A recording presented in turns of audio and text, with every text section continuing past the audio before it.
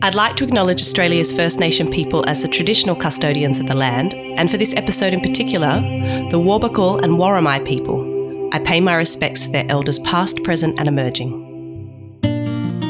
I think if you think of wine as a subject that you need to pick up straight away, you'll be overwhelmed. But if you just take it bit by bit, and look, let's be honest, it's pretty easy homework, isn't it? Taking a bottle home and drinking it and trying to get your mind wrapped around it. That would be my advice. Just start small bits of information, bit by bit, and then that'll gradually put the jigsaw puzzle together. This is Over a Glass. I'm Shantay Whale. Adam Walls stumbled into the world of wine and found the industry was just where he needed to be.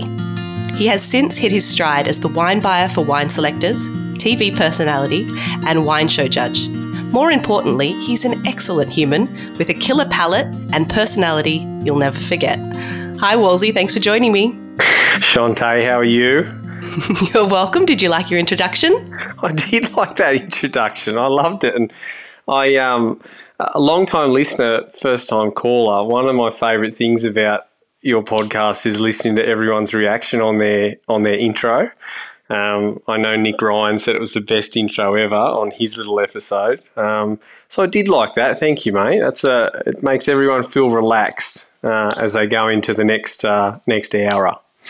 I hope relaxed, and I hope a little bit humbled and a little bit self-important as well.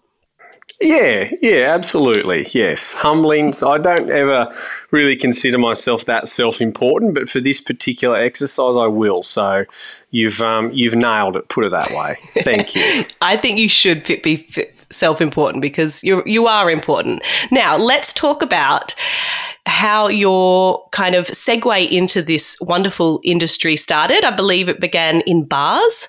What was your first job in hospitality? I worked at a club in Newcastle. Actually, I'll take one step back. I worked at a restaurant called Babington's Restaurant, which is at the Apollo Inn, which is a hotel in Newcastle on the Pacific Highway near Charlestown, kind of southern suburbs of Newcastle. And that came about after putting about 30 resumes, I think, into local bars and restaurants around Newcastle. So jagged a lucky break and started working functions, and then that moved into working into the bar of an evening. Which as a 19-year-old was great as a supplementary income, and I was studying hospitality management at TAFE at the time. So that it killed two birds with one stone. It got me some pocket money, but also kind of ticked the box for work experience that I needed to do as part of that course. So yeah, good old Babington's was the first parlay into the hospitality industry.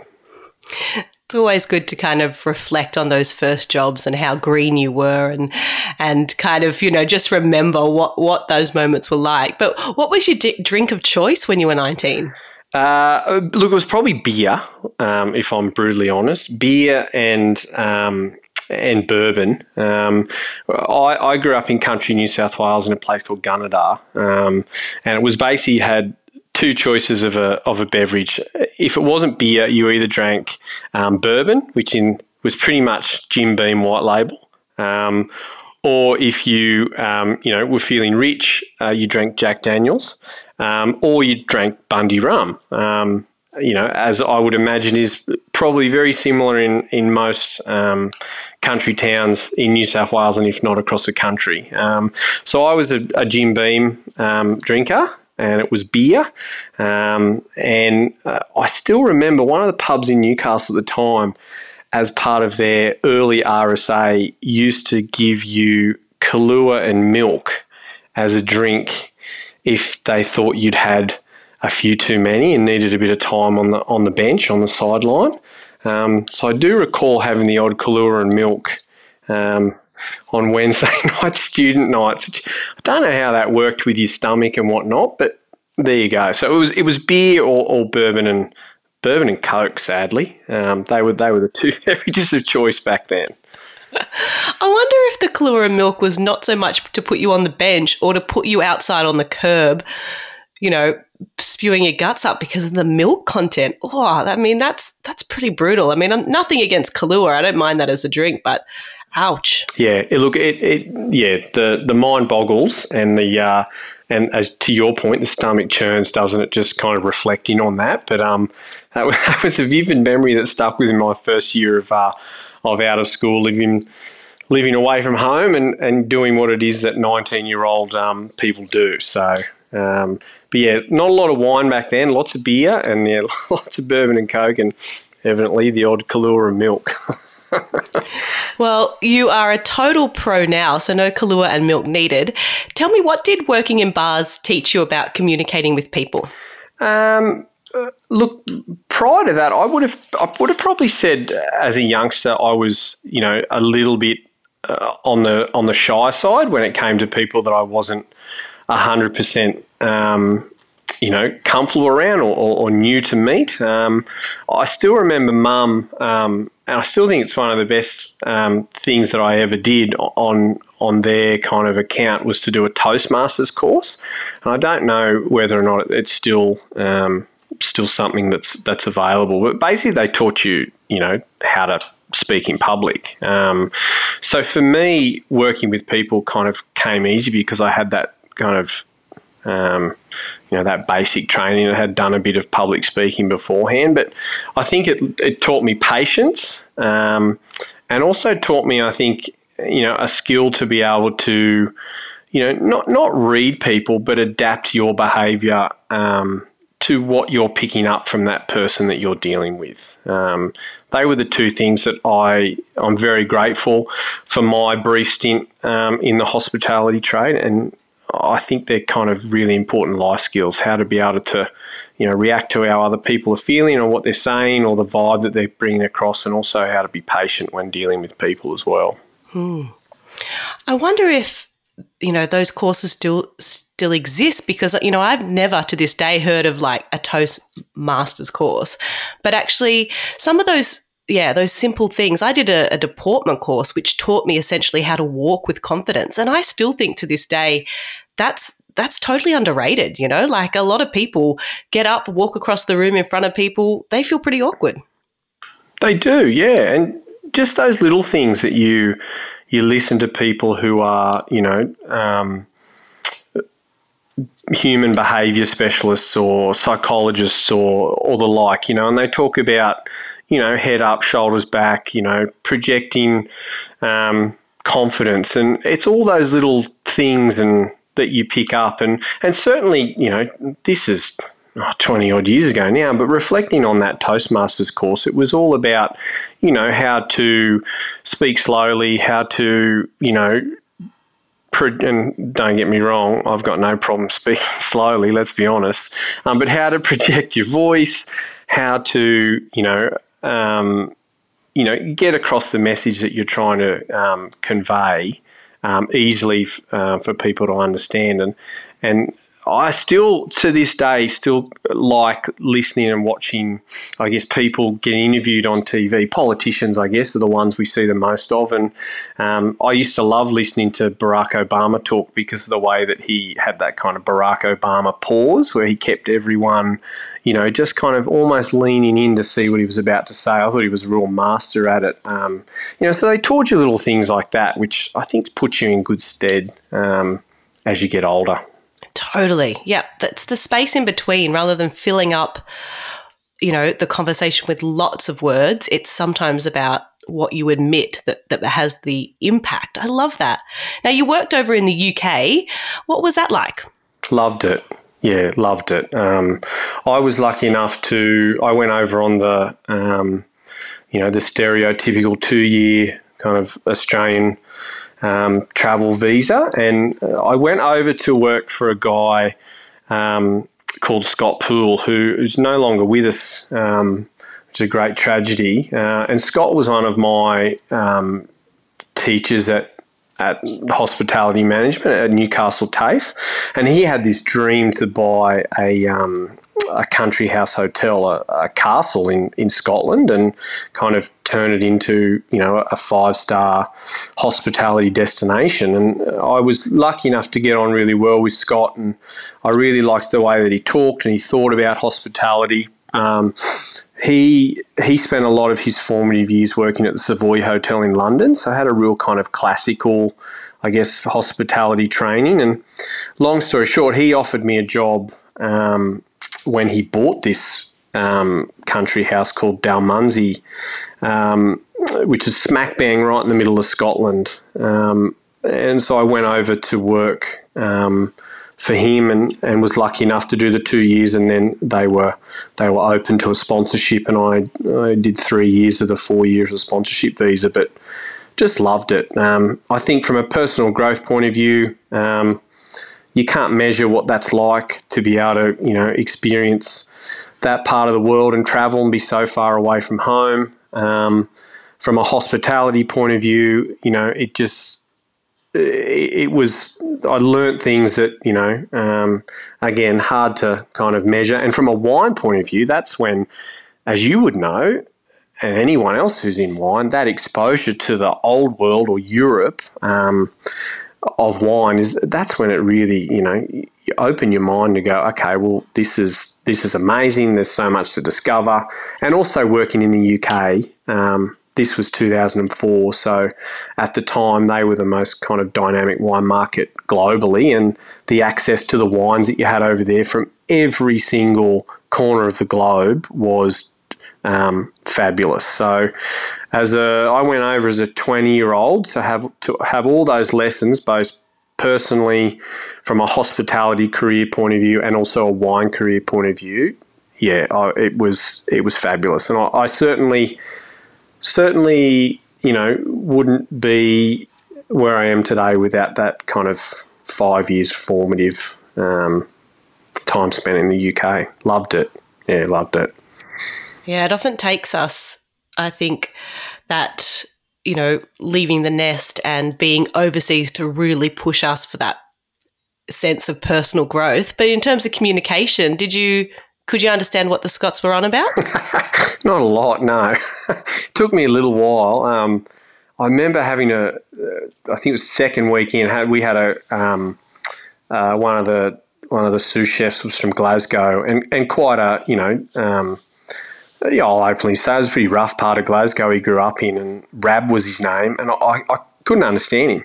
And look, he couldn't understand me either. There was a number of other Aussies working there, and I would get guests come up to me and say, where are you from? And when you'd remark I'm from Australia, they'd look at you weirdly and go, well, I just met one of your work colleagues and they're from Australia and you sound a lot different to what they do. So, my recourse was naturally that, mine's obviously a very, classical Aussie accent, shall we say. Classical. But no, I love the Scottish. I think they're brilliant people. I love their accent, and it probably took me 9 months to answer your question to get to really understand, phrases and terms and what they're trying to communicate. It's probably my favourite accent. I didn't go there for a very good reason, because I thought I could be in some serious trouble if I went over to Scotland. Yeah, may not ever return. Yeah, exactly. Now, when you came back to Australia, you made the move to work at Selectors. Why that decision? I'd had enough of hospitality. I'd had about pretty much 10 years by that stage.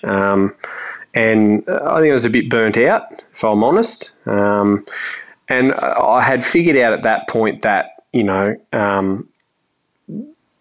wine was an avenue that I wanted to go down, wanted to really kind of immerse myself in. I arrived back in Newcastle and wasn't really sure on what I wanted to do. Felt a little bit lost, if I was honest. It probably took me 12 months to kind of find my feet. But Newcastle being so close to the Hunter, and I'd worked in the Hunter previously. I worked at what is now Spice's Guest House, which was then Pepper's Guest House. I worked there for 2 years, so kind of knew the Hunter. And I thought, well, look, let's get closer to the actual wine production and work in cellar doors. And I did a little stint working casually with a mate of mine, and then was offered a full-time role at Tower Estate, which is back in the day, just as Sam Connew of Stargazer wine fame came. She'd moved from Wirra Wirra and came up to the Hunter to take over Tower. So it was exciting to immerse myself in that side of the trade. What struck you most about the Hunter when you started working there, about it as a wine region? I thought it was beautiful,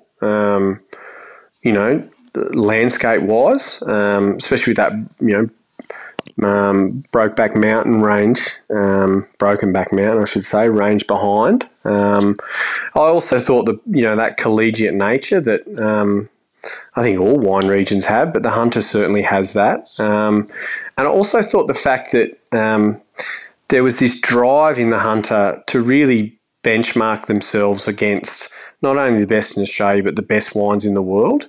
And you really got a feel that the people there were very passionate about wine and passionate about drinking the best wine that they possibly could. And you were able to see wines and taste wines that, you'd read about previously but never had the opportunity to experience.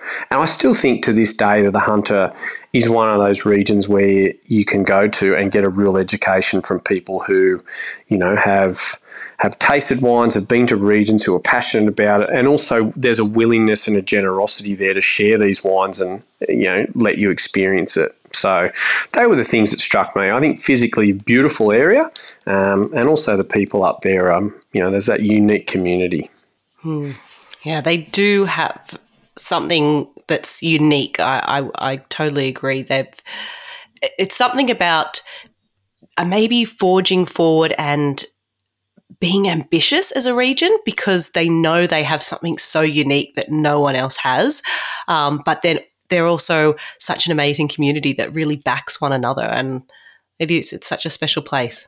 Yeah, and I think, everyone up there would admit that making wine up there is not an easy thing year in, year out. So, I think there's that hardness that comes with that, to be able to push through tough vintages and still make great wines out of that. I think there's that resolve there as well. And I still love the Hunter, and certainly loved my kind of small amount of time working up there. I thought it was great. And even as not in production, but as a cellar door staff member, just the, camaraderie amongst other cellar door staff and, whatnot was fabulous. So I really enjoyed I think it was 18 months I had up there at Tower, and I thought, it was really cool. And how did Wine Selectors come about? Over a couple of beers, if I'm honest, which I think is probably the best job interviews you can probably do. There's a friend of mine called David Kelly who hired me for my role at Pepper's Guest House. He was the hotel manager at the time, and he hired me about a week out of college to run the bar up at Pepper's Guest House. I caught up with DK about six months after I got home from the UK, and just caught up, hadn't seen each other for 5 years, and I said, what's going on, what are you doing, blah blah blah, and he said, I work at Wine Selectors. And I was living in Newcastle at the time, so I knew where Wine Selectors was, that beautiful building down on Honeysuckle on the harbour, and kind of had a small idea on what what the business was about and what they did. And DK talked about his role in events and things like that. And he said, look, is there any interest on your behalf if a position ever came up? And I said, well, absolutely, never say never. And it was about 12 months after that he called me and said, look, you remember that conversation over a few beers? And I said, I do. And he goes, well, the position's here. And for me at the time, I was living in Newcastle City in Cooks Hill, just off Derby Street, which is one of the kind of restaurant precincts in town. And it was a 10-minute walk to the office for me. And the opportunity to work for a company that worked with wines from all over Australia rather than just working in one cellar door as I was at Tower was kind of the next step for me, and I guess my journey in wine, and the rest is history. I've been there ever since. I think Wine Selectors has, played a very important role for a lot of people. I know for myself, my parents were part of Wine Selectors growing up, and so the magazines were often around the house, and it's what kind of piqued my interest in picking them up. I did actually write into to the editor at the time, and one of my little I forget what it was even about, but my little notes on something was published, and I remember it was such a big deal. I think I still have the copy somewhere, but it is part of a lot of people's lives and a part of their education on how they get to experience wine. Run us through just a little bit about what Wine Selectors does. Well, the company's still privately owned and has been since its inception. So I'm not going to state exactly how long because I'll get in trouble, but I know it's more than 45 years old, so family owned. It started in the Hunter, so its kind of history is deeply rooted in the Hunter Valley. It started as the Hunter Valley Wine Society, and basically the idea was to bring the cellar doors of the Hunter to people primarily in Sydney, being its closest kind of capital city market, and that to this day is still the heart and soul of Wine Selectors is offering subscription packs, and the idea is kind of focusing on, well, the most popular subscription pack is called the Regional Series, and that focuses on one particular region around the country, and it's almost like Wine Selectors chooses a cross-selection of wines and provides information on what's happening in the region, iconic food producers, festivals going on. So we're trying to kind of capture the energy and vibrancy of each particular region around the country and deliver that directly to your door. So for us, and to your point, in terms of people, on their kind of road to discovery, for us, kind of discovery is a massive kind of phrase that we use because we want to help introduce wine lovers to these cellar doors and food producers and maybe cultural businesses in each particular region that perhaps they may have never experienced unless they physically visit that region. So and look, the subscription opportunity at Wine Selectors is not just regional series. It's massive in terms of what you can do as a wine lover to tailor a subscription to varieties you like, how often you want it delivered to your door, and yeah, it's a very unique business model. But again, use that word discovery and fun. They're the two kind of pillars that we like to think of when we're talking about what Wine Selectors offers a wine lover. And I think what's so exciting for a lot of people that are part of that is that they have the opportunity to figure out what they like, rather than saying, well, I like Shiraz. They go, you know what, I've realised I like Shiraz from the cooler climates areas, because they're getting such a good selection of wines from all over the country. Then they can start to narrow down what their palate really requires. Yes, exactly. Yeah. And it almost is like a blueprint for you really finding out, what wines you love from what regions, and also producers as well, exposing producers that you may like a house style, and that may lead you to, explore that particular producer and what other varieties or what other styles of wine that they make as well. So, in these days, if you look at kind of big box retail, Treasury, Accolade, these bigger businesses have a lot of, and also, supermarket owned labels. You don't get to see a great deal of the smaller producers that come from these regions. So this is, and certainly something the business prides itself on, is exposing these smaller producers to wine lovers, and showing you what else is out there. Yeah, really cool. And I you get to see representatives at the airport, which is always a good way to kill off some time, is taste through and have a good old gas bag about that. But I think they do some important work, and it's great to see that the longevity of your role with them. In 2019, you were chosen as a scholar for the Len Evans tutorial. Probably the best year ever, considering I was also chosen that year. What was the experience like of the Len Evans tutorial? Oh, look, I think my experience echoes, I think, the vast majority of others. It was amazing. I can't remember who said it, but a lot of people have said it's in terms of your wine life, it's the best week you'll ever have in your life. And certainly that was my experience. I'd applied 5 times to get in and missed Ian Riggs's call because I was in the shower at the Royal Perth Wine Show. So I got out of the shower and had a missed call from Ian Riggs and went, it's a bit weird. So I rang Riggsy back and said, oh, sorry, mate, I just missed your call. Been out for a run or something. And he goes, oh, yeah, you're in.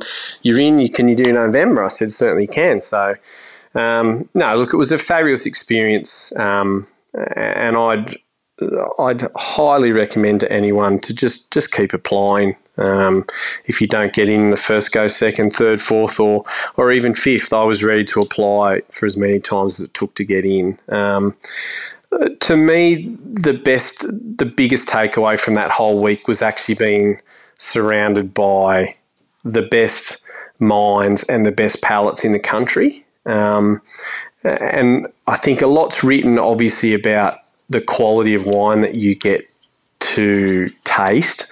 And I think that should never be understated because the wines, a lot of them you'll only ever get a chance to taste them once, and that's during that week. But the real takeaway to me was just being exposed and surrounded in concentration for a whole week with, the best minds and the best palates. And I extend that to both the team of tutors, but also, the other 11 scholars that, both you and I were lucky to kind of share the week with. I thought, I don't know, everyone says that, but I thought we had a really cool group of people. And to me, there was never pretentiousness. It was only fun was ever had. So I certainly learnt a lot more from the other 11 scholars than I'm pretty sure the other 11 scholars ever learnt from me. But yeah, it was just fun. It was just fun.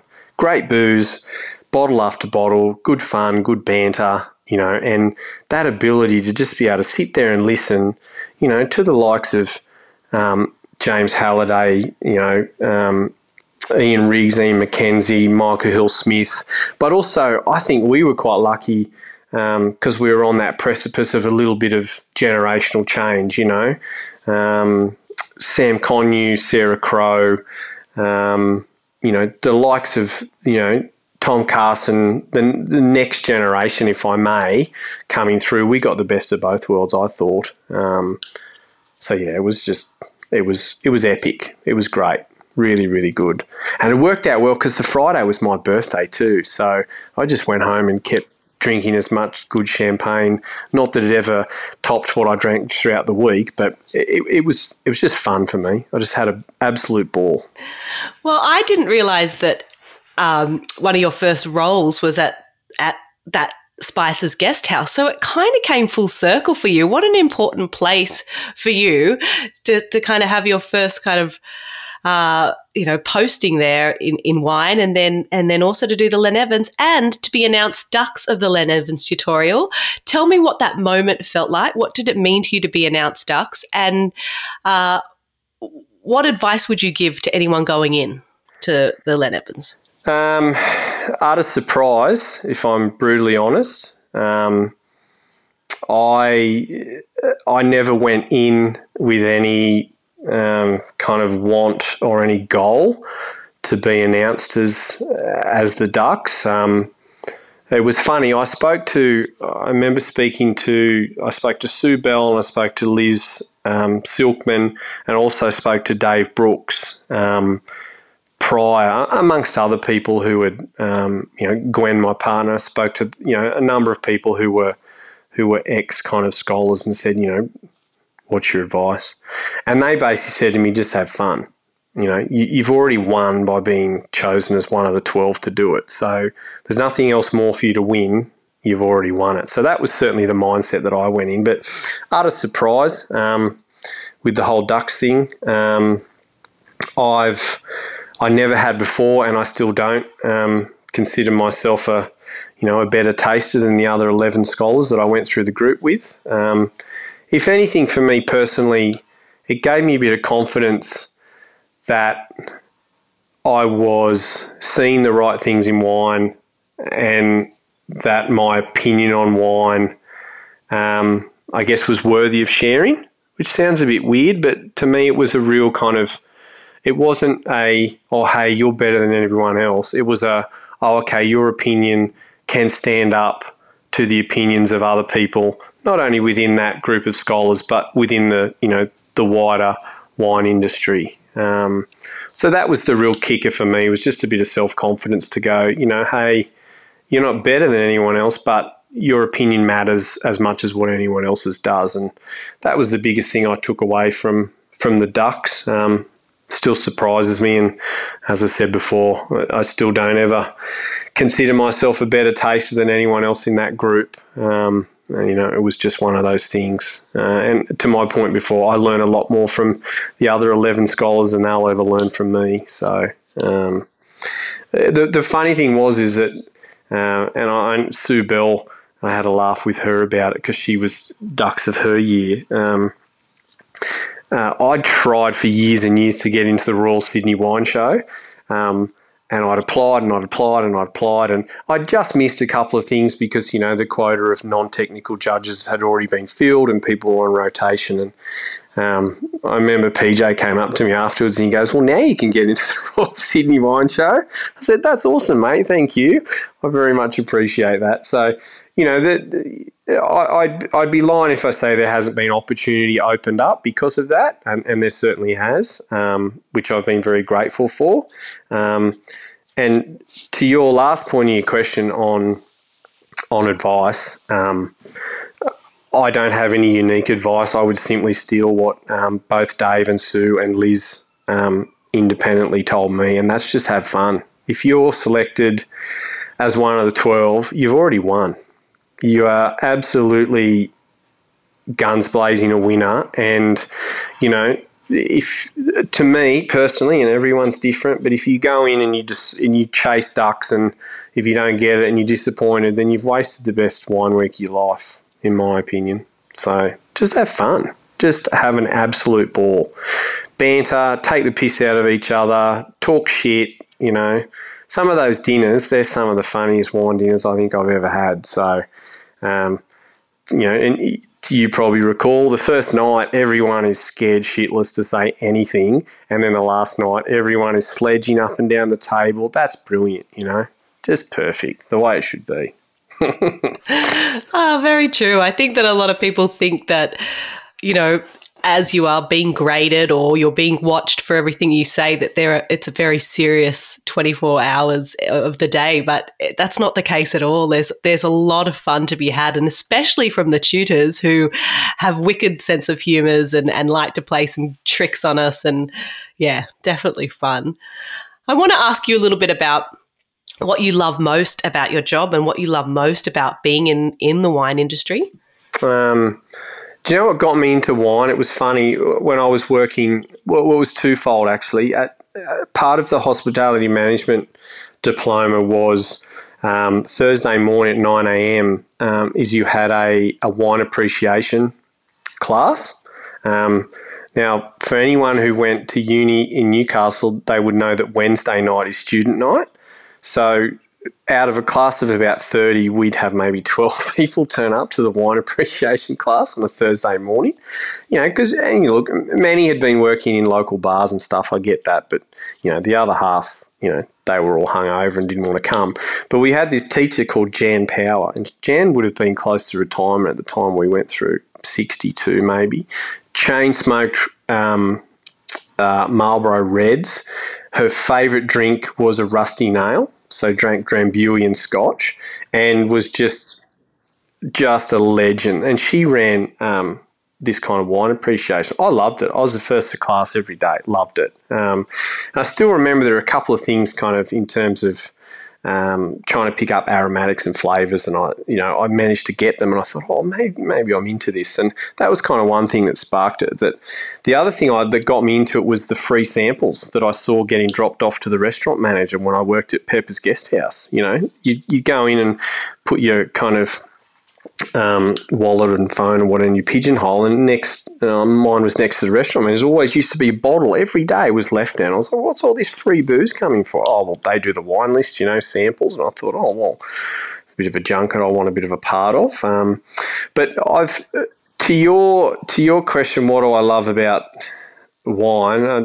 I love the fact that you're working with a product that in general brings people a lot of happiness, and they look forward to, to experiencing. I've got good mates of mine who work in, mining or IT or, banking, and they go away to conferences and they sit there and listen to people talk and then they ask, well, what do you do for your conference? And you go away to Good Food and Wine Show or something where you pour wine, you talk to people, you taste great food,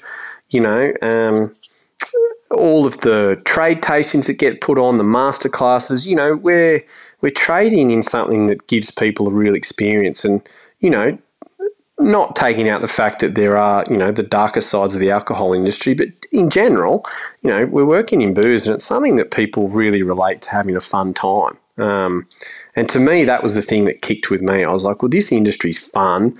The people in it like to have fun. They're like-minded. And the other great thing about wine is that, there's this propensity to be, open and sharing and, really generous, which I love, I think that's a real collegiate feel. And in terms of my role at Wine Selectors, look, I just count myself very lucky that my role's really multifaceted.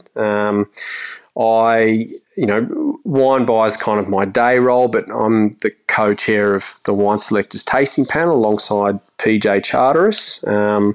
So we taste a lot of wine, which is great because A, that's a passion of mine, and B, kind of opens your mind to what's happening across the whole Australian wine trade in terms of styles and trends and, whatnot.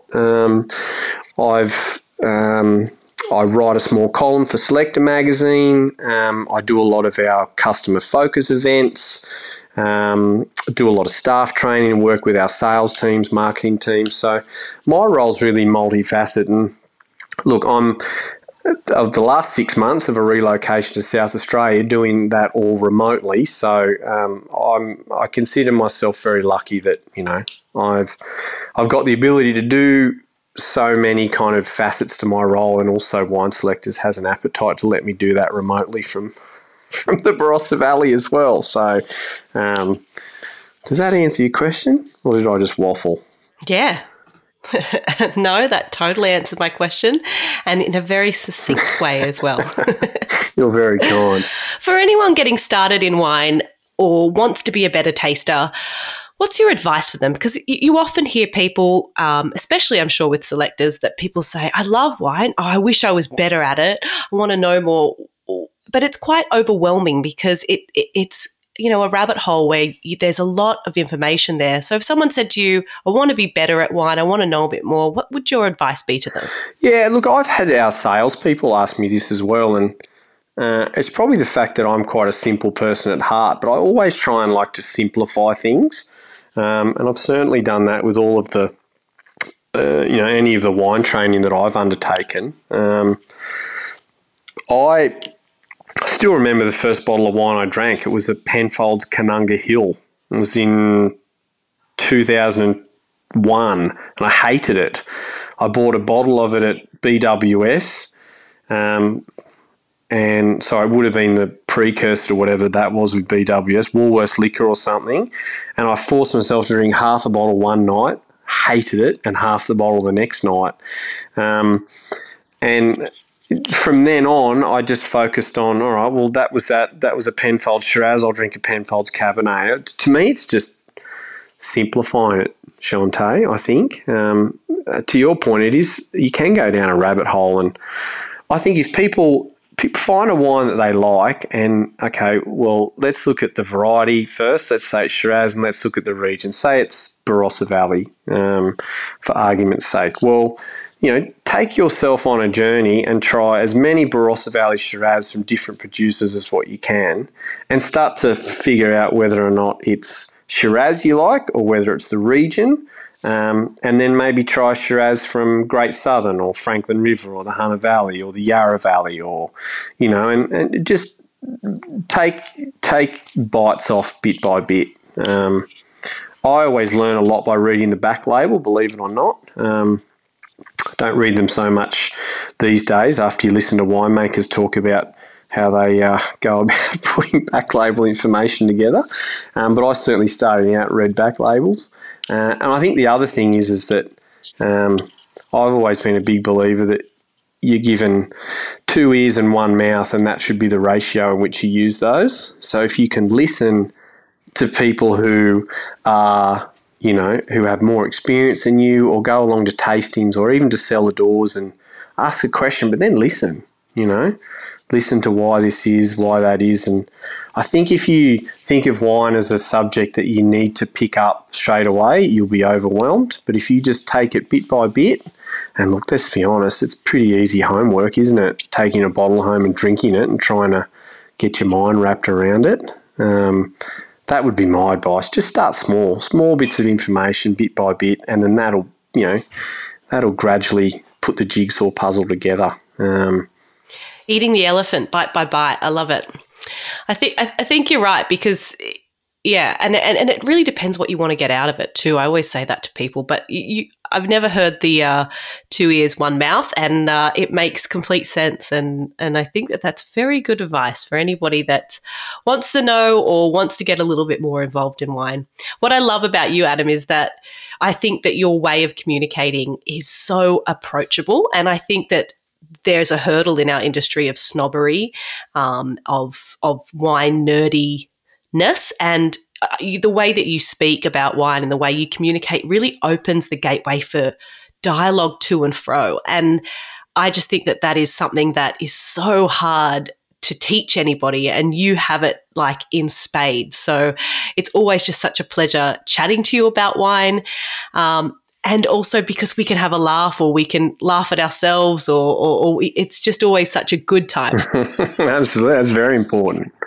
Yeah. And look, I think I agree with your point. I think there's still a degree of snobbery, and in the top end of the wine market, it's the way that those bottles, those labels, those producers are promoted, they've transcended being a beverage and they're a luxury good. So I understand that there's a level of snobbery that comes along with that. But for the general percentage of wine and for people who consume it, I think you need to I think that snobbery just needs to be left behind. And I think there's a lot of good things going on in the Australian wine trade these days. And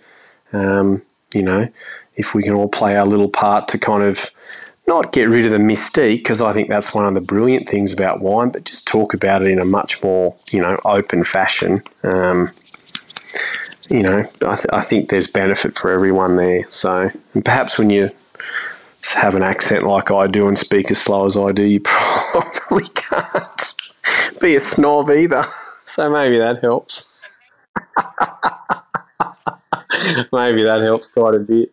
I did have someone, I think it was, who was it? It was probably Spencer, Nick Spencer, I think Glenn Barry were in a cab ride one day, and they did say to me, they said, they were talking about someone else, and they said, yeah, he sounds like you. I said, what do you mean it sounds like me? He goes, it sounds like you should be a builder or something like that, not someone who works in wine.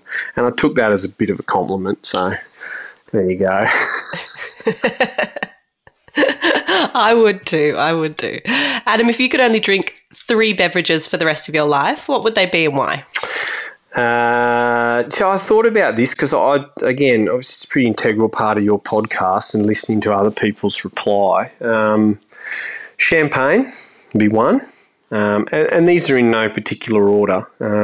Champagne certainly, and look, I would happily, asterisks in there, fabulous Australian sparkling as well. But I've always had a thing for champagne. I'm a sucker for the marketing of it. I think the region's fabulous to visit. I think the way that they've just kind of created, we used the word mystique before. There's mystique about this particular product is fabulous. So champagne would be one.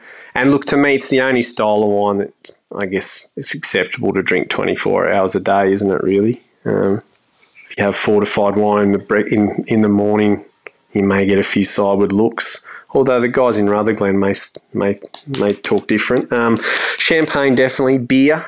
And I love beer. Always have. Can still remember my first taste of beer. I stole a Tui's new twist top out of an esky at a party when I was about 9, I remember. There's a couple of mates of ours, we wanted to try beer and I hated it. And I thought for kind of formative teenage years, I was like, I'm going to be one of those people that you invite around to parties and you says, oh, you want a beer, mate? And you go, no, I don't like it. And, they have to offer you a cider or something. So that was a bit of a pretty crazy thought as a 14-year-old to have that as a fear in life, but it's probably why I ended up in the booze industry. So beer, definitely. And the third one would be American whiskey. So whether it be bourbon and increasingly rye whiskey, love that stuff. And that's probably a bit of a hangover from both literally and figuratively from, early kind of growing up in Gunnedah with drinking cans of Jim Beam and Coke. But certainly, bourbon and rye whiskey, fabulous stuff. Mother's milk, brilliant. So, yeah, they're the three. Rye whiskey Manhattan is, pretty special. Yeah, Manhattan. I don't know what it is. I'm not a massive absinthe fan, but a Sazerac has kind of been a go-to cocktail of mine the last couple of years. Really, really enjoy that. But just rye whiskey, sessionally for me, with a little charge of kind of dry ginger ale, a little rye and dry, magic. So, yeah. You still get the odd look.